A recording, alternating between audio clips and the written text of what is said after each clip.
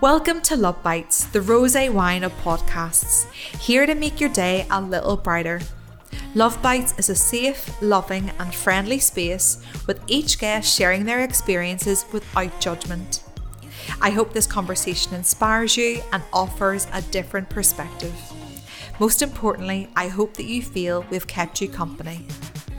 Today's guest is Deirdre Maguire. Deirdre is a world-class mind wellness specialist, a life coach, author and speaker. She is the creator of the Stress Solution System. You may already know Deirdre. She is huge on social media and my mother is her biggest fan. She also appears on U105 with Frank Mitchell. He has deemed her the mistress of mindset and I would tend to agree. She gets people happier because she knows that happiness is a skill.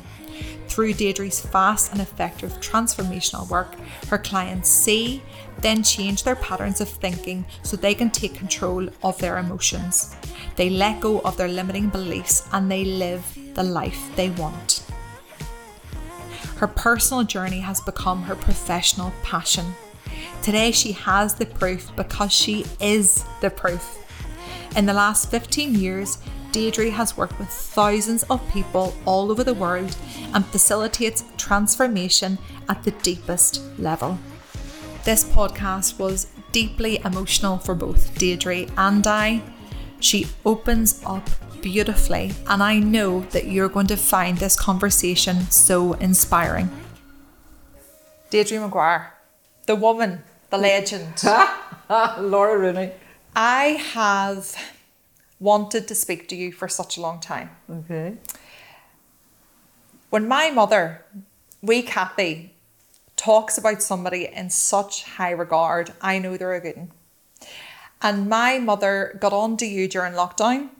I don't know what you were doing in lockdown, but you were doing something epic. And my mother talked about you like you were a close personal friend. So let's say it was lockdown. Right. I'd taken unpaid leave from my work. I was drinking gin every day. Now, don't get me wrong, I was actually having a laugh and I needed the reset. Is this what you were actually doing? Well, I came back from Dubai and I took unpaid leave. My job in PR shut down in lockdown. And I took that opportunity to be at home with my mum in Ireland. Had a ball, but there was definitely days that I felt like a dip. And mum would say, have you been watching Deirdre Maguire on Facebook? Deirdre Maguire says this, Deirdre Maguire says that. And I thought, who the hell is Deirdre Maguire?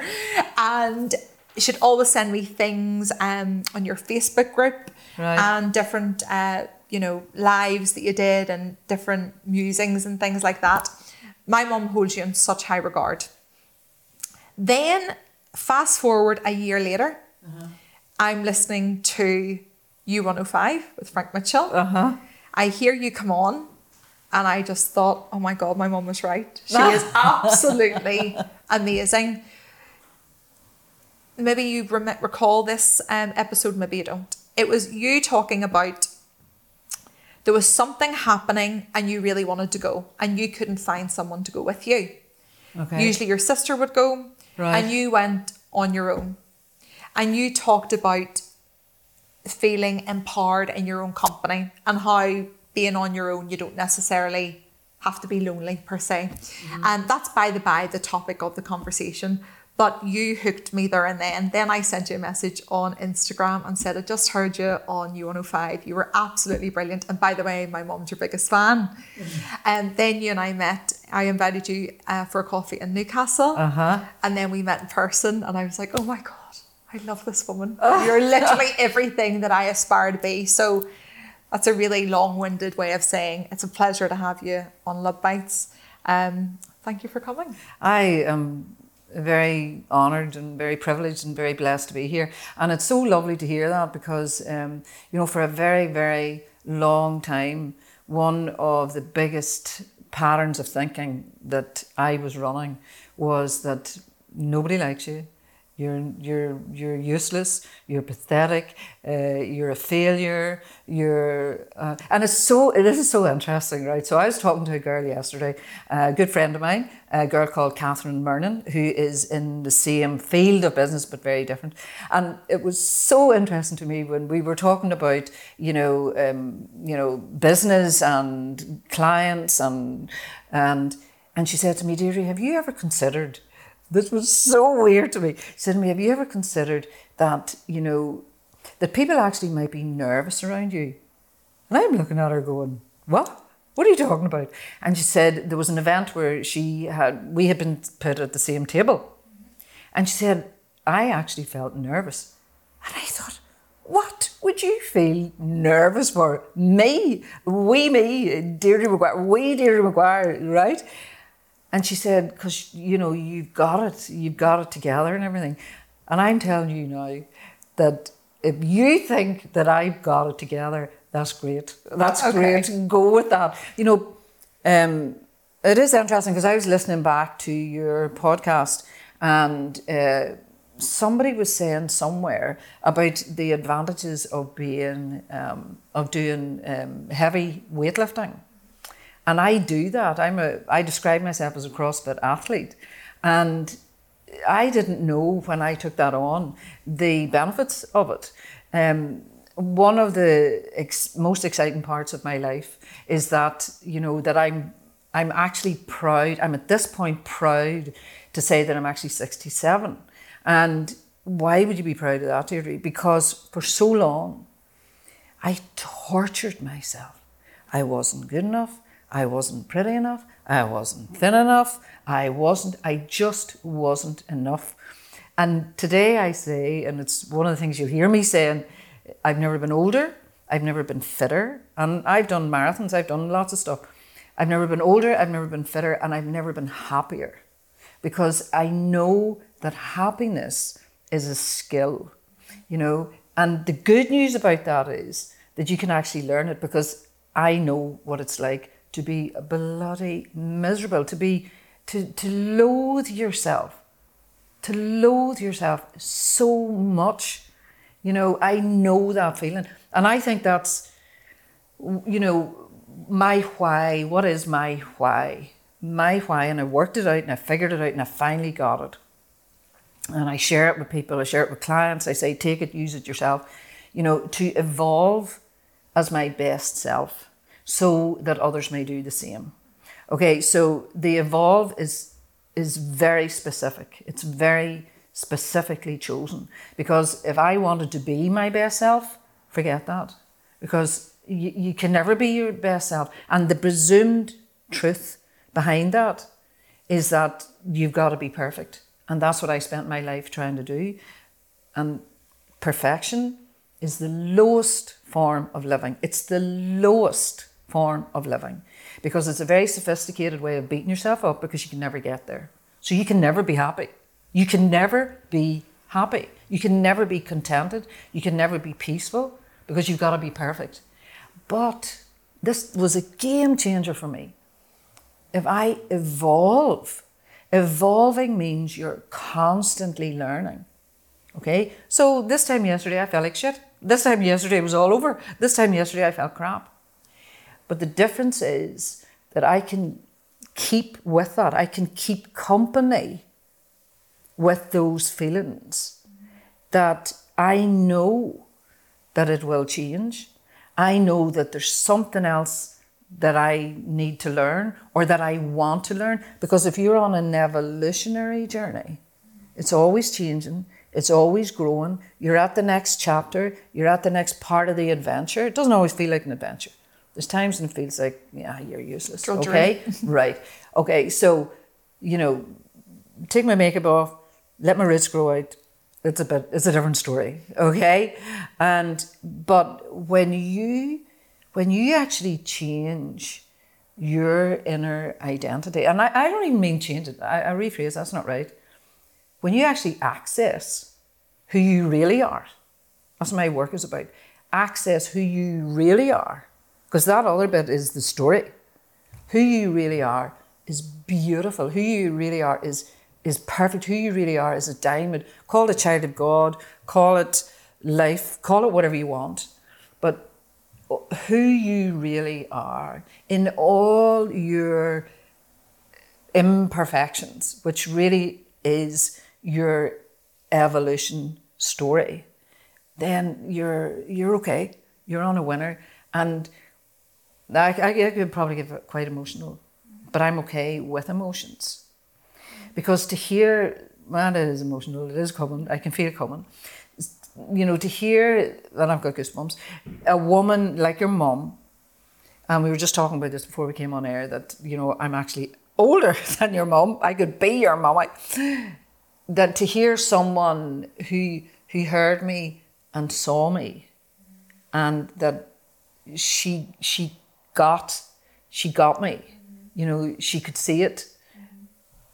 That is priceless to me. So that is, you know, and I haven't even met your mummy yet, but I'm sure I will. That is what part of what my message is to people. If you're feeling like shit, if you feel like crap, if you're your own worst enemy, if your inner dialogue is that kind of crap, that diatribe of you're never enough, you're never ever going to be enough, no matter what you do, no matter what you earn, no matter who you're with, no matter what you look like, you're never ever going to be enough. What my story is that there is another way. Wait till you hear this. Wait till you hear what you can do and when you can do it differently. And I pass the baton on. Sure. You know, I'll say, well, this is what I've done. Took me 67 years to get there. But here, I'll fast track you. Take this and you can run with the baton a wee bit quicker. And then we all evolve. We're all one humanity. We're all on one team. And when you think like that, you know, when you think like that, then the quality of your life will definitely, the quality of all our lives will definitely improve. Amazing. Yeah. You've said so much there, and I just wanted to pull so much out of what you've just said. Something that really resonates with me is that perfection is the lowest form. The absolute lowest. And I've definitely fallen prey to my own perfectionist tendencies. You might call it perfectionism, you might call it paralysis analysis, whereby everything needs to be, all your ducks need to be in that row. Everything needs to be perfect. And you're waiting for everything just to be absolute perfection. Perfection doesn't exist. So what do? You don't do the thing. You wait. You do nothing. Months, years, and you feel like you've referenced it in your videos. The world doesn't hear your voice because you are so entrenched in perfectionism and everything having to be a certain way and everything having to align, and the stars so rarely align the way we want, and we just end up living a very mediocre life because we're so afraid of putting ourselves out there until everything is such a way that we deem it the perfect springboard. Well, it's been termed quiet desperation. Yeah. I know you know my story, but for those who may not know my story, 22 years ago my father took his own life. And he was 72. He had his ducks in a row. Okay, so he had a wife who loved him. I'm the eldest of 5 children. We all loved him. He had, at that stage, he had 5 grandchildren. He had a successful business. Tick, tick, tick, tick, tick. But the hurts and the pains from the past were so still there that that's what drove him in the end to go into a river, take his own life. You know, I had made it my mission to save my dad and nothing had worked. So when he died, I had failed. And that was the lowest point on my life. And actually, I was talking about this the other day, and what I say is classically, if I'm telling my story, which I have crafted to help people, I would say that what if the lowest point is actually the turning point? Okay? And it is interesting that when I was sharing this with a client the other day, and I remember the feeling that actually when my father died was not actually the lowest point. What was actually the lowest point was when I was trying to fix him. In the end, you know, a tortured soul, he used alcohol. He was using alcohol in the end to mute alter. And I was trying to get him sober. I was trying to get him to an AA meeting. I was trying to do all that. And I remember finally getting him to one. And that day, I was as high as if I was on heroin. I can remember the feeling, this is it, I've got him sorted. I'm going to get it fixed. I'm going to fix him. And that'll fix our family, because that was my job. I felt like that was my job. And so I got him to a meeting. It was on the Lisburn Road in Belfast, and I got him to a meeting. And you know, this guy who was the AA guy who was taking him into the meeting, I wanted to go in with him because I wanted the truth to be known. Daddy was going to tell his story, but I would tell the truth because I felt like I was the only one who knew the truth. And the guy said to me, no, Deirdre, it's not for you. You go up the road, get a cup of tea, and we'll come back at 10 o'clock. And I remember thinking, you know, when you think back to what you're thinking was like then, you know, the reality, what your reality was. My reality was then that everything was fine, and this guy was going to, except Daddy was drinking a bit too much, and that this was going to, he was going to sort Daddy out by 10 o'clock. By 10 o'clock it was all going to be done and dusted. Daddy was going to come out, he would stop drinking, and I would take him home, and we'd go back to our normal lives. And, you know, I went back up at 10 o'clock, picked my father up. Actually, my father walked out past me, and Pat, the guy who had helped me to get Daddy there, he said to me, I said to him, I said, well, what about Daddy? And he said, Deirdre, I think your Daddy has a wee bit to go before he's ready. And that was the lowest point in my life. 3 years later, my father was dead. But that was the point where I thought, I can't do this anymore. I cannot do this anymore. And he said to me, what about you, Deirdre? And I was like, me? Me? What about me? If he would stop drinking, I'd be okay. And that is classic, what I now know is codependency, which means your sense of well-being depends on somebody else. And today, I am very happy to report that my sense of well-being belongs to me, is also my responsibility.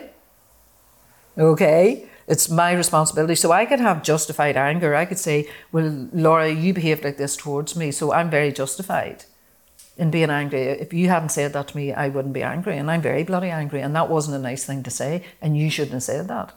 And that's justified anger. And that's the biggest danger of all. That's the biggest danger of all, because I'm giving you control. What you say to me, I can't control. What I say to me on the inside is where I have real control. And that's what I learned way back then, all those years ago. That was my lowest point, and that's what I know. That's what I know a lot of people who come to me are at. They may not think they're at it. It may not, you know, I've got the people who are in crisis and I can deal with that, that's okay. But other people, it's actually more dangerous, because if you don't hit the lowest point, you'll never change anything. You'll just continue your perfectionism and trying to do it and trying to do it and trying to do it, and until you die, and nothing ever changes. But when you know that there is another way, that you can, there is help out there. There are people like, I'm not the only one in the world, there are people like me who have hit their lowest point, who know what the pain feels like, who change what you're doing on the inside so that the outside gets easier.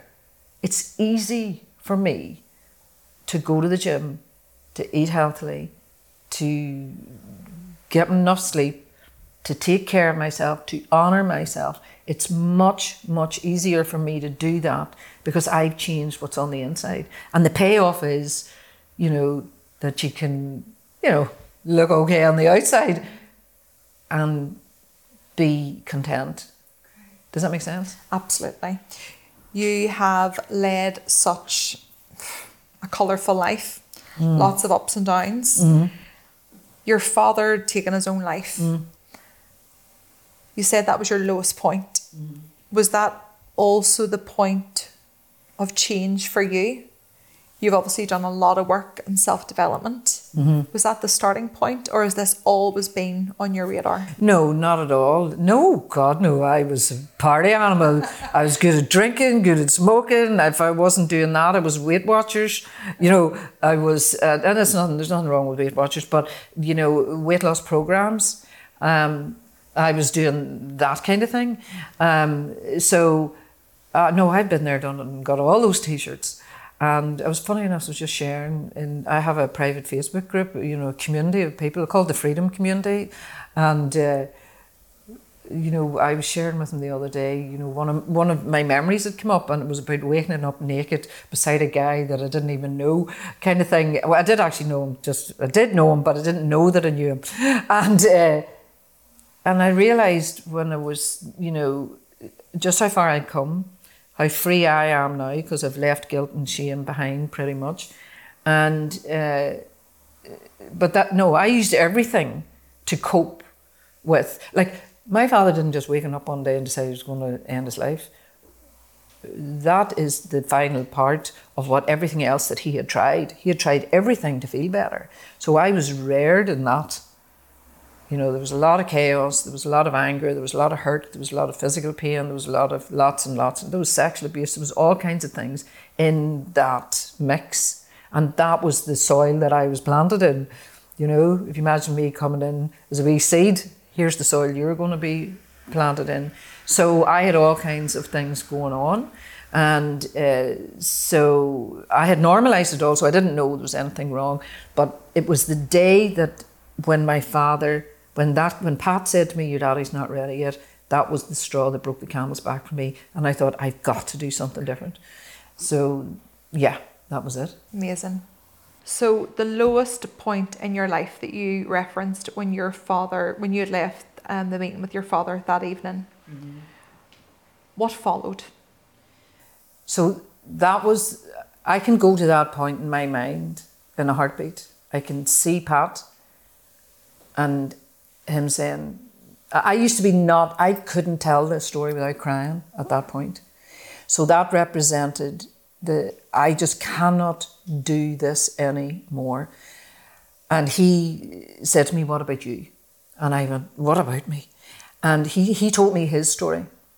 And he had been on his third suicide attempt. And he woke up in a hospital in London, and his mother was not at the end of the bed.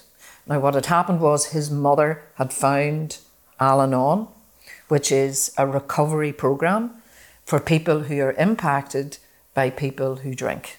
Okay? Now, I choose not to use the word alcoholic anymore.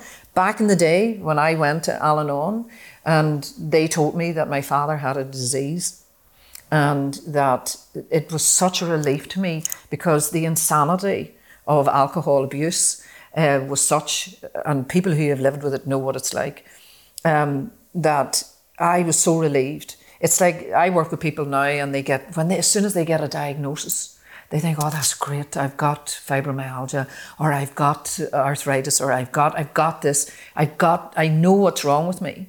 And I understand that because I was so relieved to hear that Daddy had a disease, that he wasn't doing these crazy things for badness, that he actually had a disease.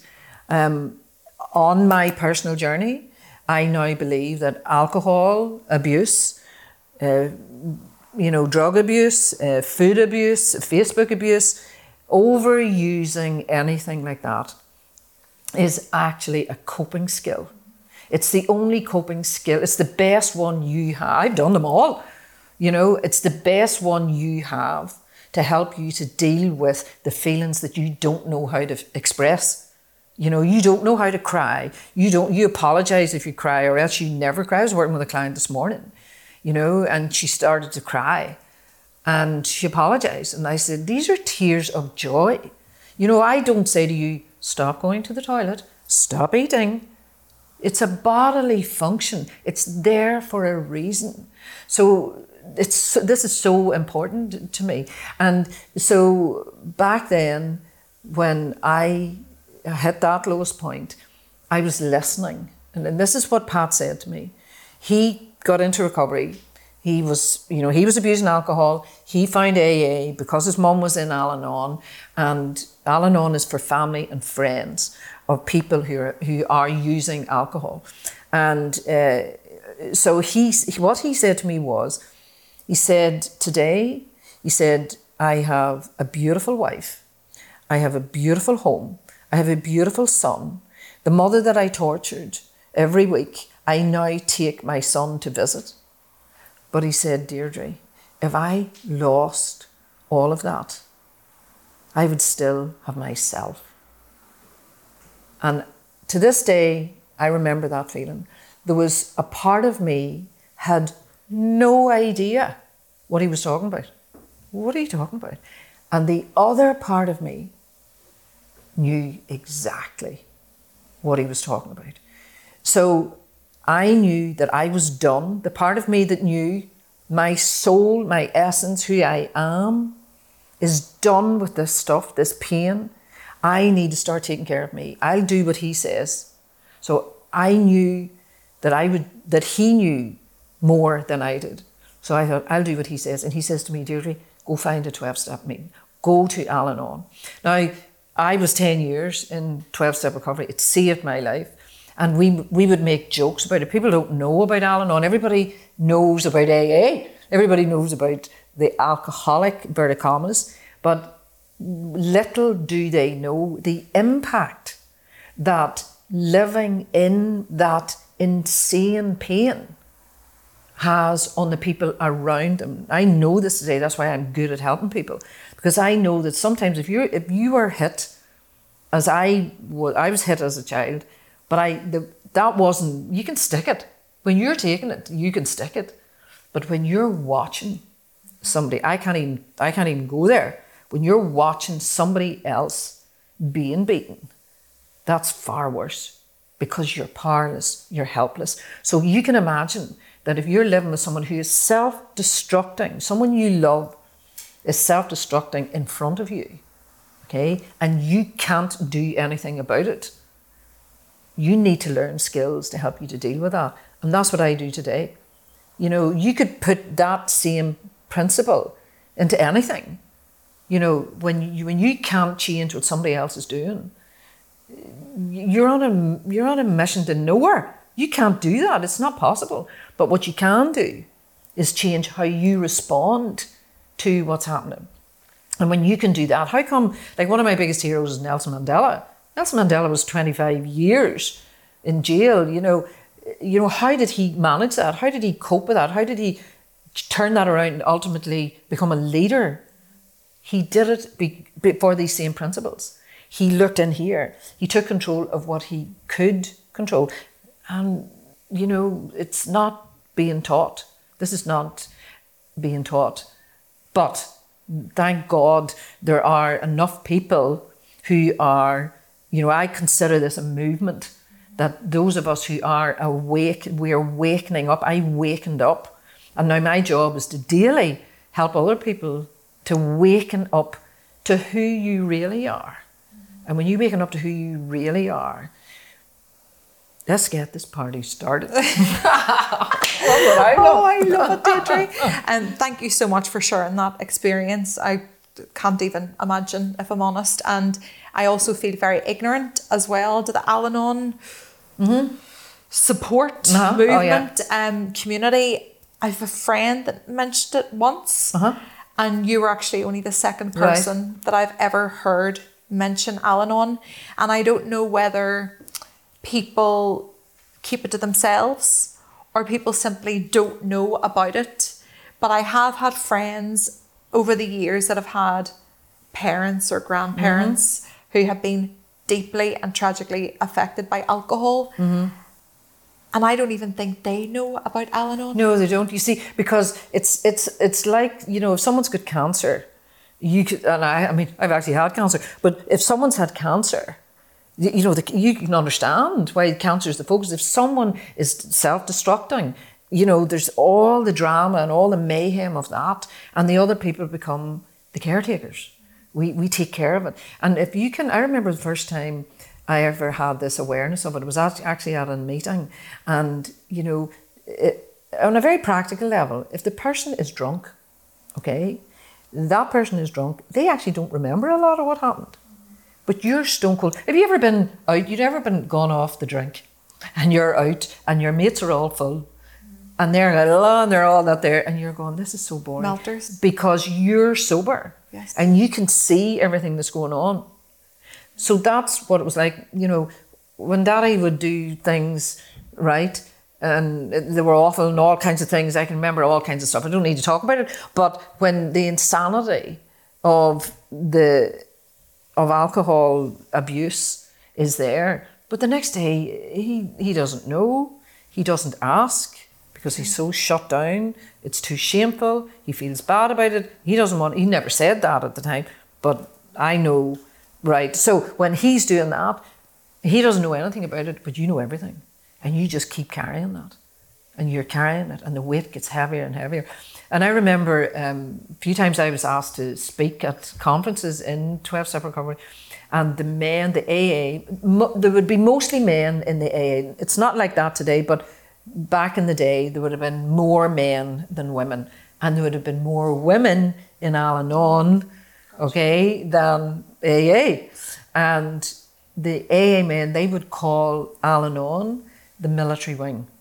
This is the military wing of the 12-step movement, okay? And it was a kind of a tongue-in-cheek derogatory comment about the women, because the poor men who were, you know, the poor men, they had the disease, and the women, you know, they weren't as bad. Now, we're not fighting for places here, you know, who has the monopoly over pain. Because anybody who's lived with it knows the debilitating pain of watching somebody. I think you're right. It's so important that you know, Al-Anon is, you know, more people know about it. It is a very powerful movement. Like I say, I have moved on. I have evolved on my journey. I really believe that, like I say, alcohol, drugs, sugar, chocolate, food, work, fill in the blank, can be an addictive coping skill. So, and the good news is, it's not a disease. The good news is that now there may be people who'd be listening to this and think they would argue with that. But my experience of it is, and I have worked with many people who have used all kinds of drugs and whatever, and I can help them to change their thinking. And when you change the thinking, you don't need the coping skill. You don't need it. You know, I don't actually use alcohol at all anymore. And there are many things that I don't use anymore because I've developed an inner peace that helps me to live a fully expanded, enjoy my life. Amazing. Tell me about the work. Where did the work truly begin, and how has it evolved? Where are you at with it now? Like, what do you want the world to know about Deirdre Maguire and the work that you can do?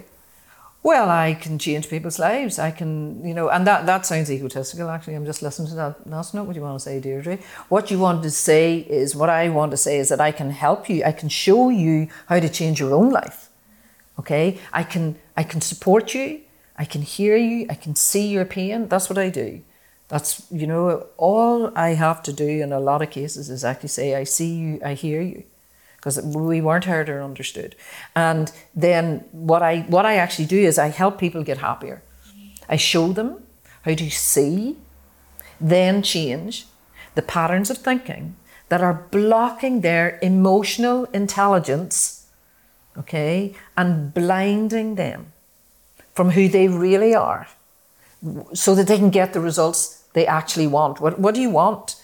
You know, what do you want your life to look like? And when you clear this stuff out, you can actually, so I do that by one-on-one, I do one-to-one private, I do group work, I do corporate work, I have a freedom community, which is my private Facebook group, so you can come and get vulnerable. We meet every Thursday on Zoom, and you know, we record it, you can watch it back, you know, that model. And I also I do retreats, so people can come for a total immersion. They come stay at my home, and they stay with a beautiful home in Newcastle County Down at the foot of the Mourns. It's idyllic. It's absolutely beautiful, and people come stay with me, and you know, I'm listening very intently, listening to their pattern of thinking. Then I pull it out, find it, we look at it, change it, give them skills so that they can go away and design their life, design it, you know, a life by design, not default. Mm-hmm. And I can just imagine how powerful those retreats are, even a one-on-one session. If my mother was blown away by you after watching a 10-minute snippet on Facebook, I can just imagine the power that you have, but more empowering somebody to bring it out of themselves. Yeah. I saw your work very briefly in action before we went on the podcast.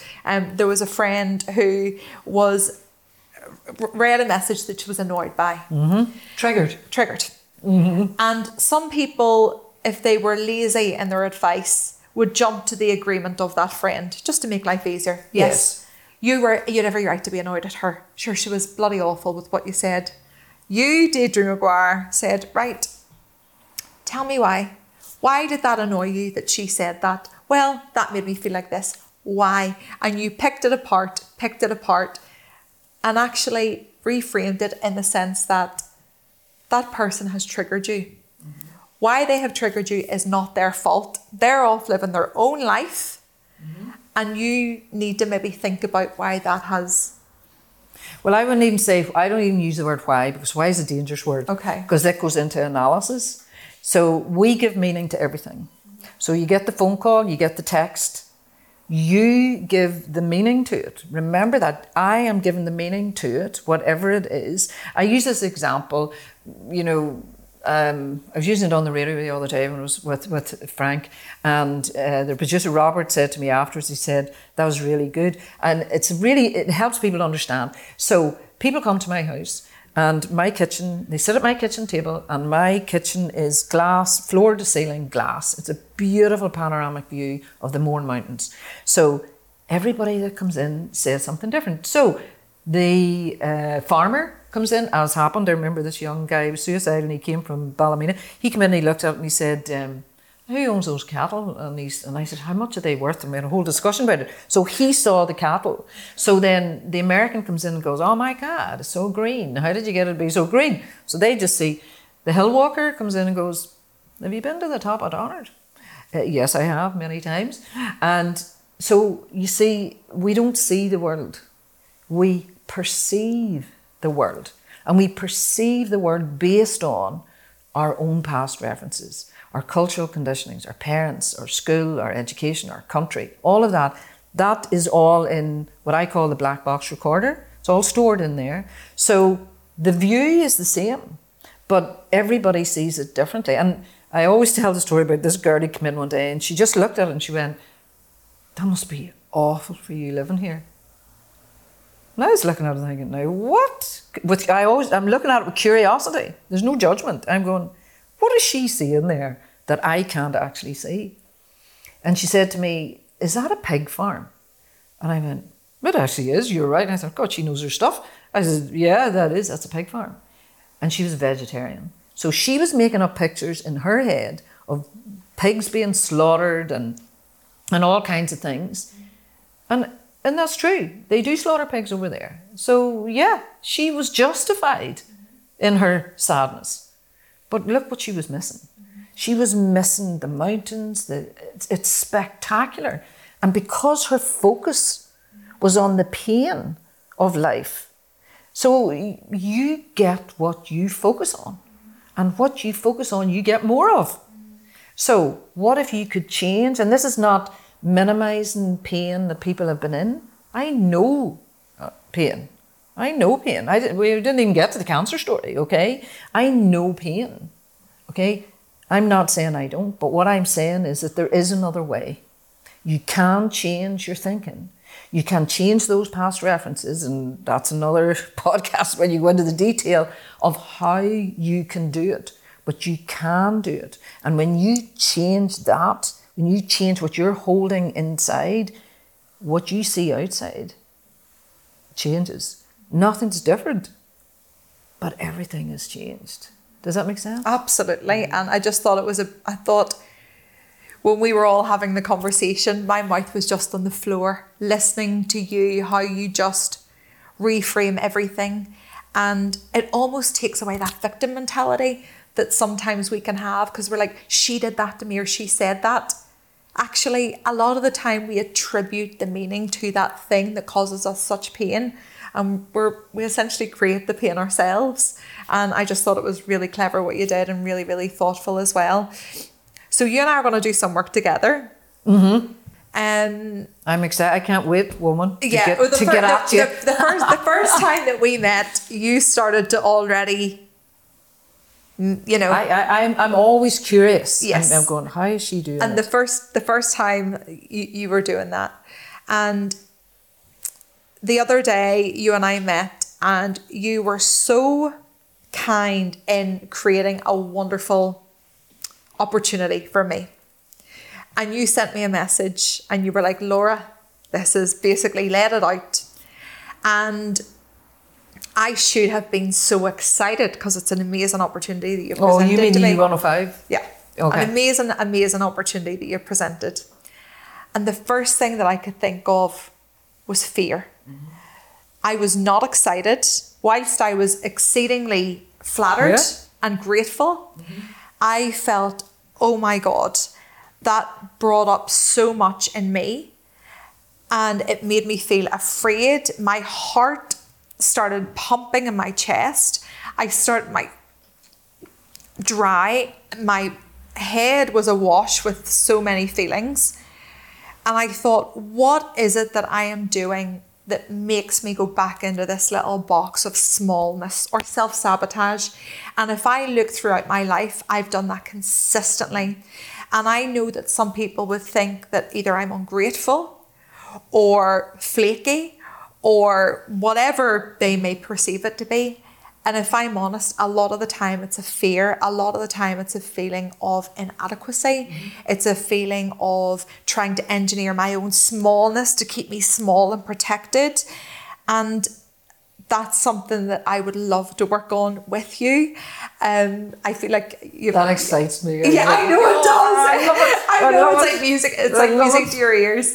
And thank you for that opportunity, by the way. And I know it didn't come back like, oh my God, that's class. I was like, no, everybody goes run a mile. And so, we're going to do the work together. How is that going to work with you and I? Like, typically, if I was to come to you with something like this, what would physically happen? Yes. What would we do?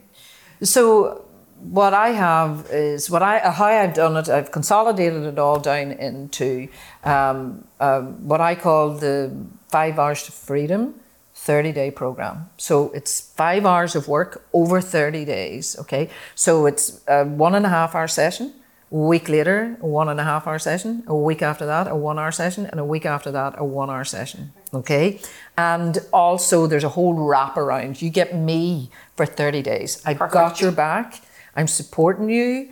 You know, I know what it's like. I know it's terrifying. I remember the first time I filled in forms, I was terrified. So what I do is ask you to fill in forms. Then I'm looking and checking for patterns. And then you just come and sit at my kitchen table. It's, it's not an office. It's not you're not in a therapist's chair or anything like that. We sit at the kitchen table. It's deliberately, it was accidental in the beginning, but actually unconsciously I was actually setting it up, because the primary concern of every single one of us is safety. Perfect. I can't wait. So I will do that. We will work through it. And then what happens is we do the first 1.5 hours, and then you will go away looking at the world in a different way, but we're recalibrating. And you go away, I've got your back, I'll be in touch with you. I say, okay, and you feel great. And then you come back again. You're not going to give it all up to me in the first. You've been protecting this for years, okay? So you're not going to give it all to me in the first session. But you're starting to trust the process. Yes. And you're starting to trust me. And that's why I am the kind of person I am. Because I know what it's like to be really scared. Oh, Deirdre, thank you. Well, you're going to come back anyways after we've done the work, and then we can review it. I cannot wait. You will not know yourself, woman. I'm telling you that. Get ready for a change. And I've got your back. I know you I'm do. with you the whole way, Pet. I know you do. Now for my favourite part of the podcast, Love Bites Recommends. I asked each guest, including myself, what brings them joy. What are they loving? It can be a book, a movie, a podcast, anything at all. Deirdre, what are you loving at the minute? Loving being here with you. That's what I'm besides from that. What am I loving at the minute? Oh, this might be sad, but I love going to CrossFit.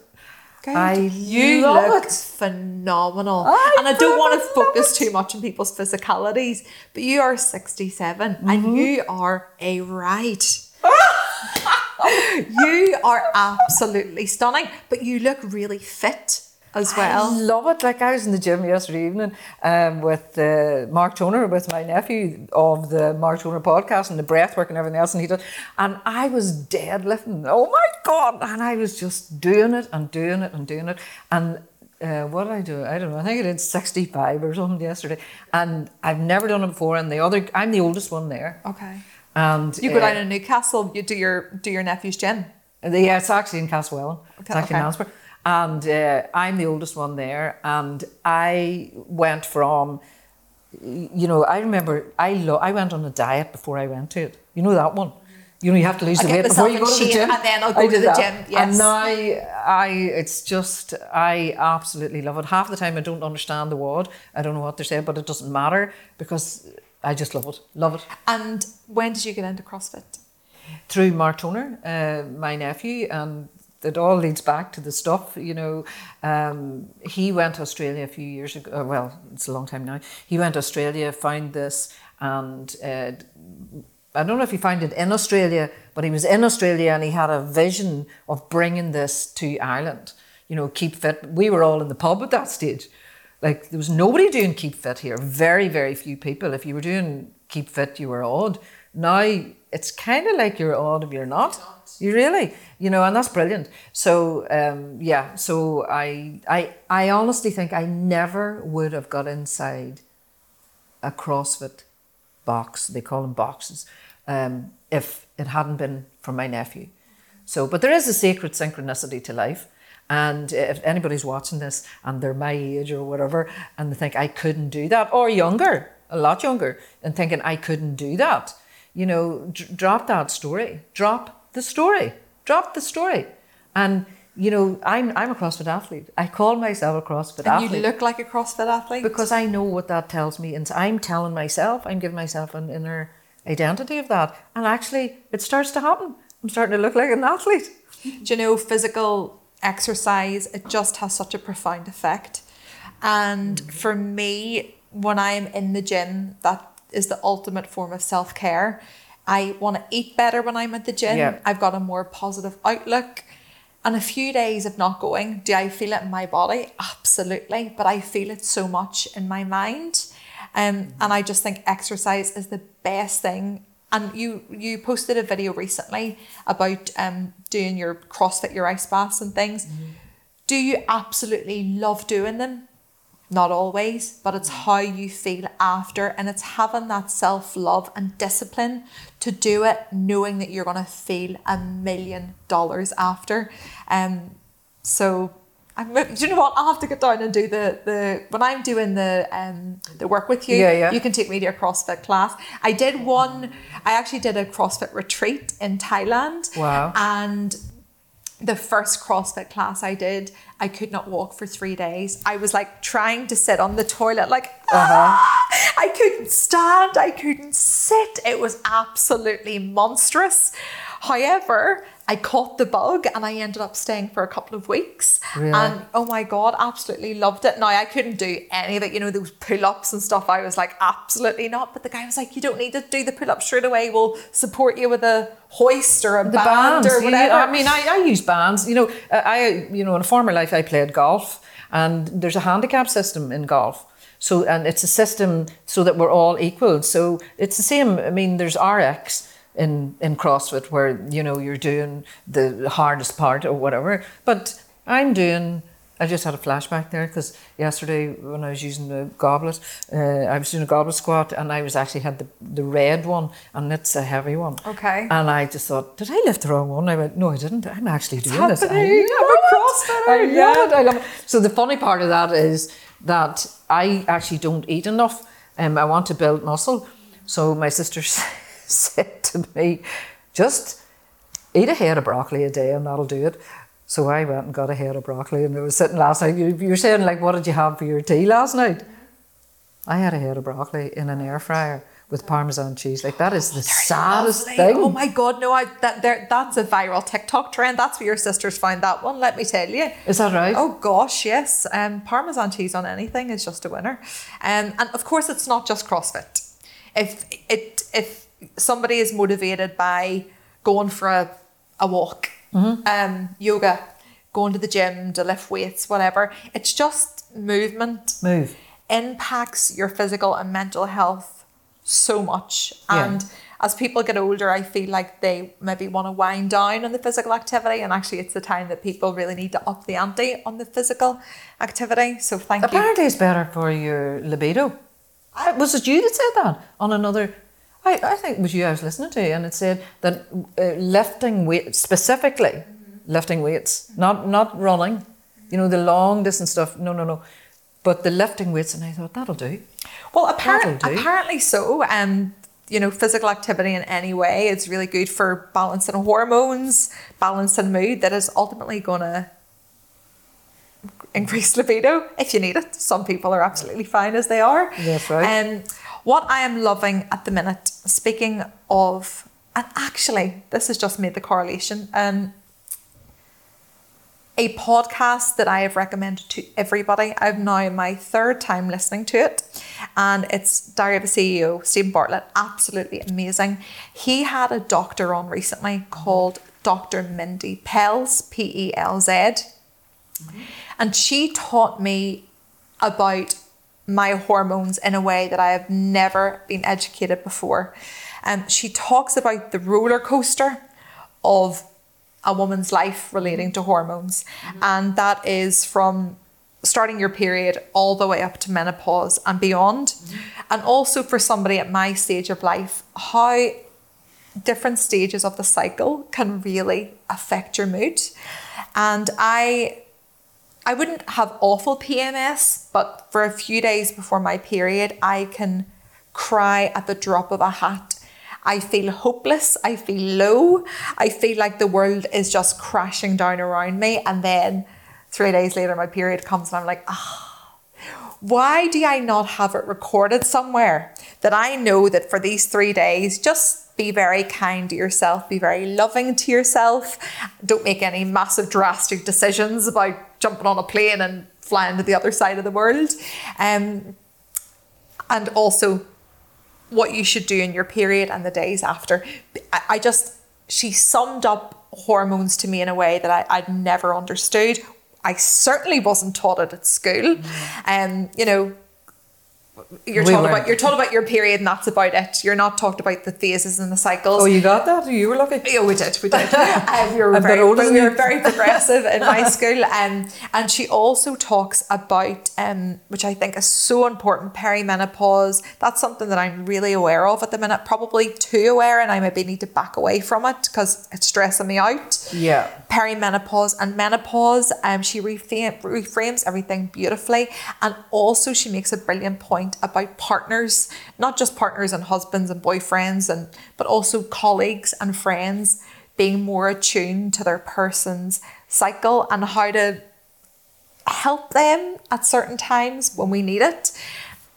And she also talks about something that I really benefit from, and that is intermittent fasting. I know it's not for everybody, But intermittent fasting for me has been so beneficial in life. Okay. I would eat during a kind of an 8-hour window.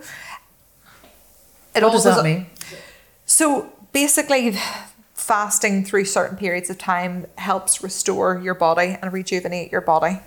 So when you say an 8-hour window, what do you mean? So what do you actually do? Let's make it really simple. Yeah. Don't eat breakfast. So I will start eating at 12:01 and I will stop eating at 8 o'clock in the evening. Okay.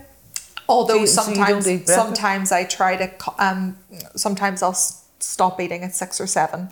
But for the most part, I do not eat breakfast, and I feel so much better for it, because I would eat breakfast and then I would feel hungry an hour later, and then I just spiraled into like overeating. It's worked for me. That all goes out the window one day a week. So one day a week I will have a fry up and I will eat and drink until 2 o'clock in the morning. So that I allow myself that balance, and that one day a week helps me not miss it so much throughout the other 6 days. But she talks about the virtues of fasting, and there's different types of fasting. So there's intermittent fasting that I do, but there's so many other types. And brilliant podcast. It's something it's a podcast that I think everybody should listen to. I enjoy it. Woman or man, relating to hormones and intermittent fasting. Diary of a CEO, Dr. Mindy Pels. I'm going to share it on the show notes as well. As well as the details of DeirdreMaguire.com. All your stuff. And I cannot wait to do the work with you. I am so excited, and we're going to get you back on. I'd love to come back and we're going to recap over everything that we've discussed. But I'm curious to see how post-work, what your PMS is like and all of that. I look at it from a different perspective, and it'll be interesting to see what changes in all of that, because the mind is connected to the body, mind, it's all one. And when we tidy up what's in there, we'll see what happens there. Unreal.